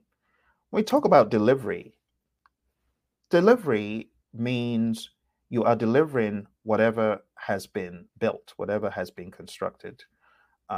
And there's an importance in delivering quality outcomes, not just quality deliverables, but quality outcomes. We talk about meticulous planning, continuous monitoring, effective control. These are all things that lead us to our goal. And again, the concept of quality comes in here. Okay, I'm going to jump to the end. The journey of project delivery is continuous. Now, when we talk about delivery in a predictive environment, we often talk about just a one-time delivery, but in the world of Agile, delivery is looked at as being continuous in some instances, but also very regular, okay, in others. Okay, getting ready to round up here. We've got two more. We got the measurement performance domain. And when it comes to measurement performance domain, I have to say this is actually one of my favorite domains. And the reason is this: it sensitizes you to measuring the right stuff. Measuring the right stuff. There's so many things that we can measure in project management. But the question is, are we measuring what is relevant, and are we measuring what will actually add value? So in the 7th edition, the PMI, they make it very clear that you should be measuring the right stuff. And one of the things my buddy Roy and I often say is, if anyone is asking you to measure something, ask them why. But don't just ask them why one time, ask them why 5 times. And get down to the bottom of why they want what they want. You know, a case in point, there was a manager who said, we're going to measure how many defects, how many bugs this team finds, and based on the number of bugs, we're going to reward them. Oh, so you want to reward the team, but you want to do it based on the bugs. Well, guess what? The developers and the testers, they were not in cahoots with each other, because the developers are buddies of the testers. So that was a foolish metric to measure. It's a foolish metric. Don't do that. Make sure that you're measuring the right stuff for the right purpose. That's the summary of the measurement performance domain. The measurement performance domain wants you to understand there's such a thing as a vanity metric. The vanity metric, it has measurements, quite all right, but it does nothing. It offers no value. And it's like measuring the wrong thing. We don't want to do that. Okay. So we want to make sure that we're measuring the right stuff. That's the summary of the measurement performance domain. Measure the right stuff. Understand that it's continuous. Measurement provides a foundation for informed decision making. We're not just measuring for nothing. We're measuring for improvement purposes. We're measuring so that we have the right data and information to get to our future state, whatever that may be. I'm going to read a little bit from PMI's PDF, free PDF, by the way, that you can find on PMI's site about the domains. And it just says, measurement involves assessing project performance and implementing appropriate responses to maintain optimal performance. The measurement performance domain evaluates the degree to which the project deliveries and performance are meeting the intended outcomes. Having timely and accurate information about delivery and performance allows the team to learn and determine the appropriate action to take to address current or expected variances from the desired performance. All right, so now you've gotten the idea about measurement. Let's move on to our final one. I'm going to skip all this great stuff. We'll tackle it probably some other time. But let's go to the uncertainty performance domain. The uncertainty performance domain is the final one. In the midst of chaos, there's also opportunity. When we talk about uncertainty, bear in mind that we can have positive uncertainty. We could also have negative uncertainty. So this is all about dealing with a number of things, risk being one of them. Your role as a project management coach prepares you to navigate uncertainty. You really are a coach of sorts, right? You really are a coach. You should be as a project manager, because you should be ready to coach the team. It's like the Scrum Master is a coach for the entire organization. That's something we can actually borrow from the world of agile. Just understanding that, you know, the scrum master is expected to coach the entire organization. Why not the project manager? Why not? We need to acknowledge that projects operate in dynamic environments and understand that we should be proactive in managing uncertainty. So while this is not spelled out as risk, I want you to think about this first and foremost as risk. Projects exist in environments with varying degrees of uncertainty, and uncertainty presents threats and opportunities that project teams explore and assess and then decide how to handle.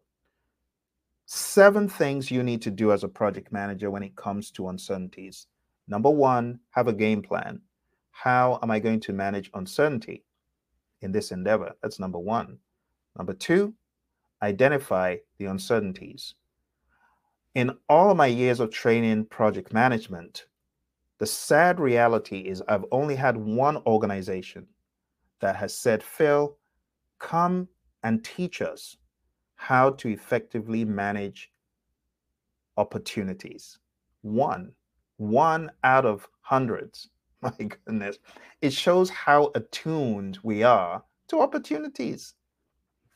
Unfortunately, a lot of firms aren't, which is why only one has asked me to do that, a special plastics company. They know who they are.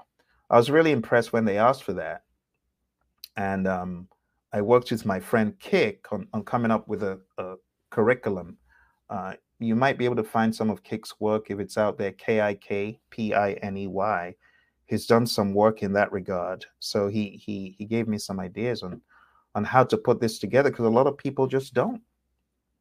But when it comes to uncertainties, being positive, you as a project manager needs to spend some time with the team identifying what are the positive uncertainties here. What could we gain from this beyond our wildest dreams? What could go so well that could yield additional business? That's one.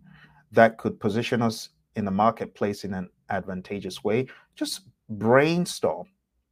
Have an opportunity brainstorming session and track those opportunities, because you might actually be sitting on a pile of revenues and you're blowing past it because you're only looking at the negative.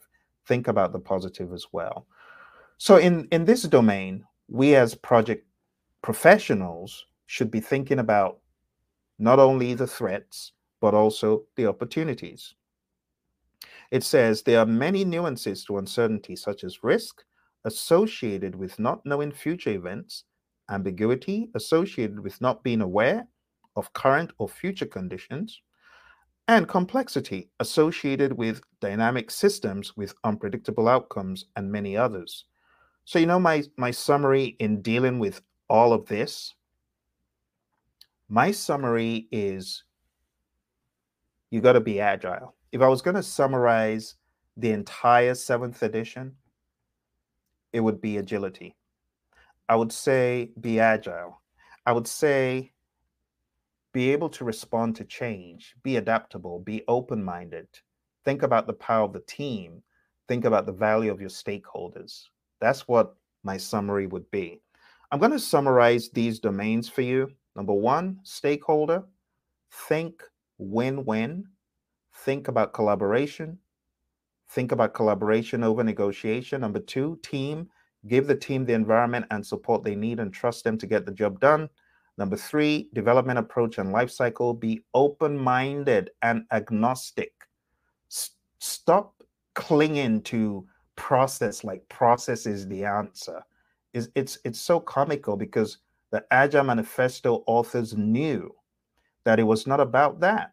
Each one of those authors came from a different world of process, but they were able to come together and agree on certain things that trump everything else. Individuals and interactions over processes and tools.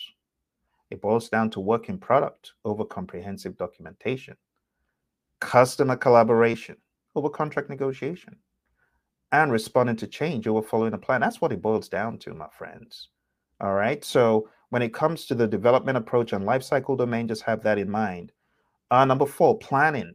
Again, remember, plans are great, But what's even greater is the ability to respond to change. Okay, plans are great, but be able to respond to change. The next one is project work. Project work is great, but it has to be amplified by collaboration, by transparency, and as much as possible, like I said, those organizations that have an agile mindset, I didn't say delivery, I said mindset. If they have an agile mindset, they are able to better deliver. Just having an agile mindset, it was proven by the PMI. You get better results when you're agile in your mindset, even if you're predictive in your delivery. And that takes us to delivery. As much as possible, seek to deliver in increments. Why should you deliver in increments? Well, if you deliver it in increments, you can get feedback a lot quicker as to whether you're building the right stuff. That's one. And number two, you can get feedback after each increment, being flexible and malleable to include additional things that you might have forgotten or blown past in the beginning. That's the power of Agile. Number 7, measurement. The measurement performance domain. Make sure you're measuring the right thing. Make sure that the KPIs that you're measuring are sensible. This takes us back to the Agile Manifesto. At regular intervals, what does a team do? They reflect and then they adjust. But we espouse the idea of empiricism, not just any old metrics, but really helpful metrics that enable us adjust in the right direction, right? You don't just want to adjust, you want to make sure it's in the right direction. And that's why when you look at Agile, we don't have a whole bunch of KPIs. We don't have that many KPIs, right? We may have lead time, we may have cycle time, we may have velocity, we may have capacity, but we don't go overboard in the metrics. There's a few things we can learn in the world of predictive from the world of Agile, and that is being extremely selective in whichever metrics you use. All right, finally, we have uncertainty. Uncertainty that can impact your project. In order to manage this effectively, break it down into smaller chunks, and you'd be a lot better off. All right, my friends. Well, that's all for now. I want to thank you for joining me. I know there are a lot of people who were unable to join because of their work load, especially my friends in the United States. I'm going to just check and see if there were any additional questions or concerns. Let me check it out. I don't see anything on LinkedIn. Let me check out YouTube. I don't see anything on YouTube at this time. So for those of you joining on YouTube, do you have any questions? Is there anything I can expand on? Oh, the PMP. So when it comes to the PMP, you saw the way I covered content.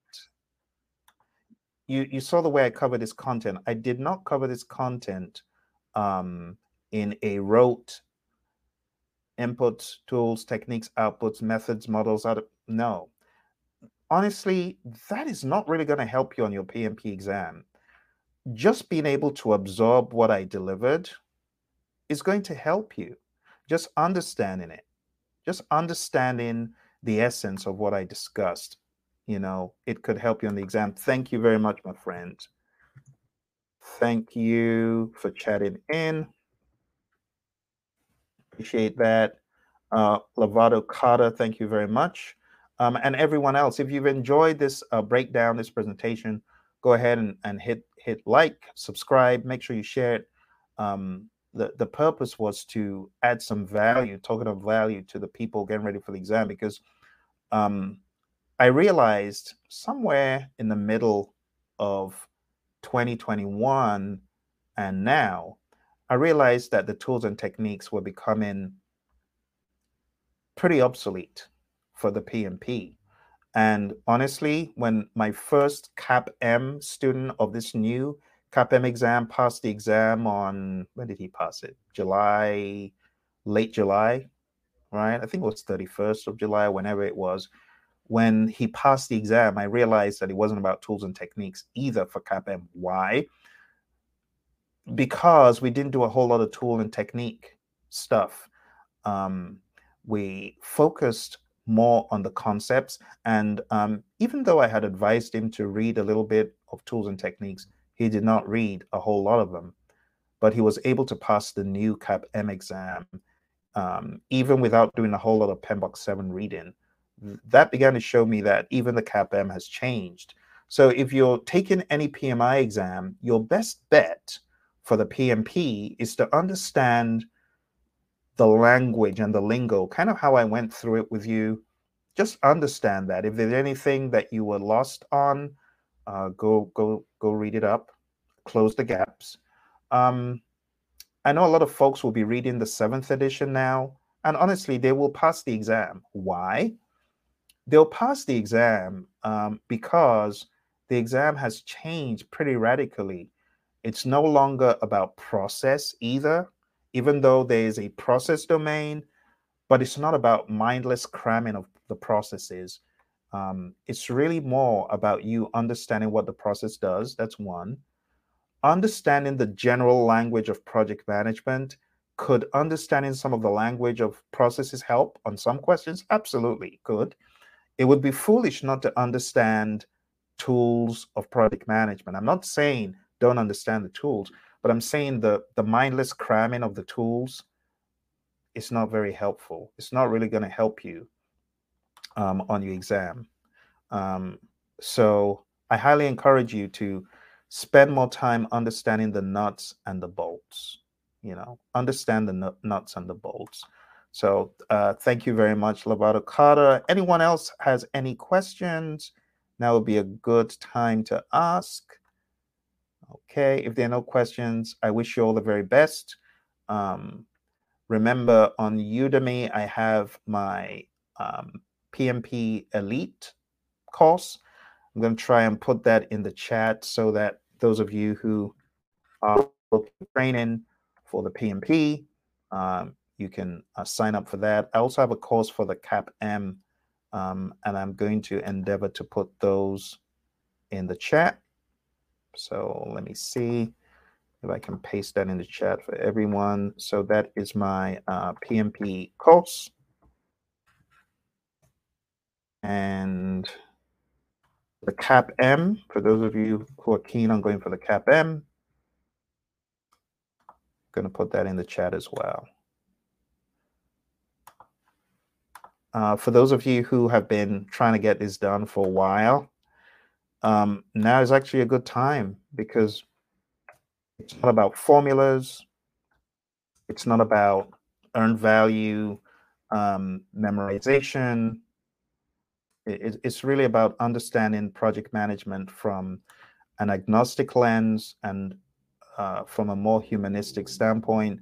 I've heard from so many of my students that while there is predictive stuff still on the exam, a lot of the predictive stuff is so interwoven with the agile stuff that it's like a hybrid, a very thorough hybrid mix in a lot of circumstances. That's what I've been hearing. All right. Okay, my friends, thank you very much. I wish you all the very best. Got any questions? Put them below. Oh, Lovato says, I will be attending the PMP, taking it November. Well, I wish you all the very best as you go for your exam. Okay, you got any more questions, my friends? Feel free to put them in the comments below. You take care, and bye for now. The sun is so bright. I'm like Casper. But you can kind of make out my face. All right, take care. Bye for now.